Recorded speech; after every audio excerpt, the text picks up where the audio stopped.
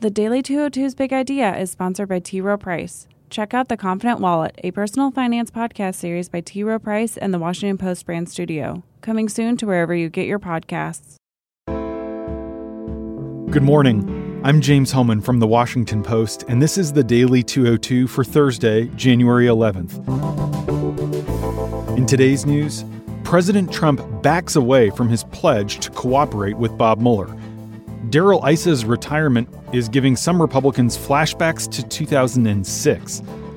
And coastal states are outraged that Florida gets an exemption from Trump's offshore drilling order, but they don't. First, though, the big idea. Multiple Trump nominees who could not get confirmed by the Republican Senate are still in positions of authority in the administration. For example, the White House withdrew Sam Clovis's nomination to be an undersecretary at the USDA in November after special counsel Bob Mueller revealed that he had encouraged foreign policy advisor George Papadopoulos to meet with Russian officials overseas during the 2016 campaign.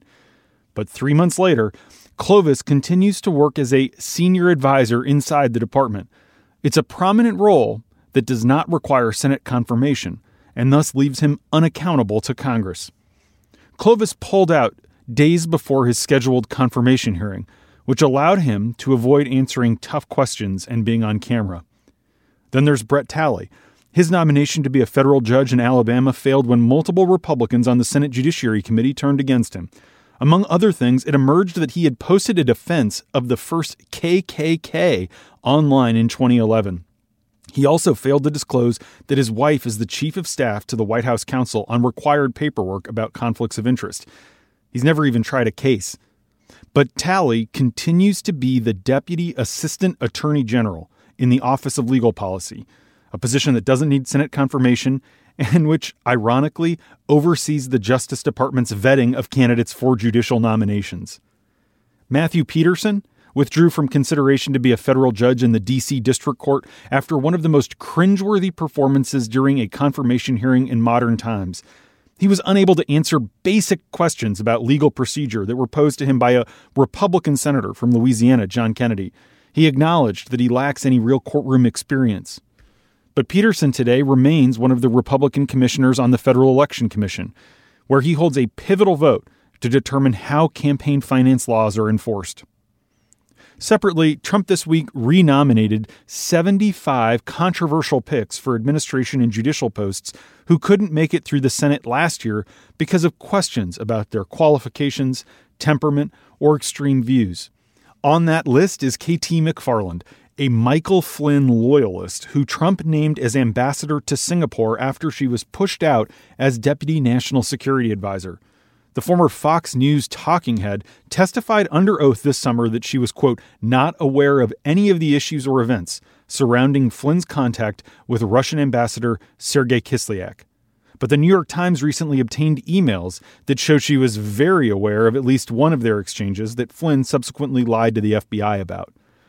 Others who Trump has renominated include a nominee who would be the first politician ever to lead NASA, a pick to lead the Council on Environmental Quality who is cast doubt on climate change, a choice to chair the Consumer Protection Safety Commission who's drawn opposition from almost every consumer group, and 2 judicial nominees who were rated unqualified by the American Bar Association.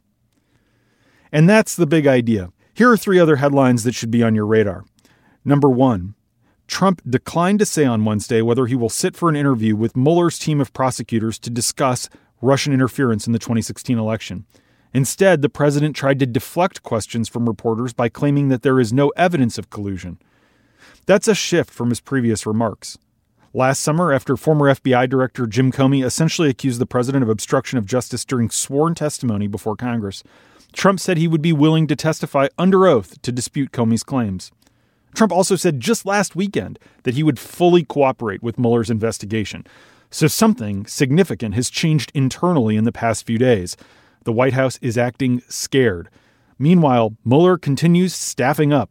He added a veteran cyber prosecutor to his team. That potentially signals a heightened focus on computer crimes. Legal analysts say that one charge Mueller might pursue is conspiracy to violate the Computer Fraud and Abuse Act. He would have to demonstrate that members of Trump's team conspired in Russia's hacking effort to influence the election. Number 2, Republican Congressman Darrell Issa announced that he will not seek re-election in his Southern California district, bolstering fears on the Republican side of a blue wave in November. Issa is the 4th Republican representative from a district carried by Hillary Clinton to announce that he won't seek another term. The number of House Republicans who are planning to forego re-election this year is now outpacing both 1994 and 2006. Retiring Republican Congressman Pat Tiberi said yesterday that 2018 increasingly feels to him like 2006. That year, Democrats picked up 31 seats and won the majority. Number 3, the Trump administration's decision to exempt Florida from expanded offshore drilling at the request of Republican Governor Rick Scott has prompted an uproar from leaders in other coastal states who also want an exemption.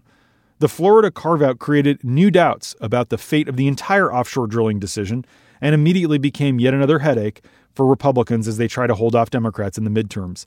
9 of the 11 states impacted by the drilling order that have come out against it have gubernatorial races this year. Many of the most competitive House races are taking place in districts that touch the coastline. And Republicans running in these places know that the majority of their constituents are strongly against this new drilling plan unveiled by Trump. So they're moving rapidly to distance themselves and to try and stop it. The White House declines to say whether Trump was personally involved in the decision to exempt Florida. Republicans who represent other coastal states are suggesting something nefarious.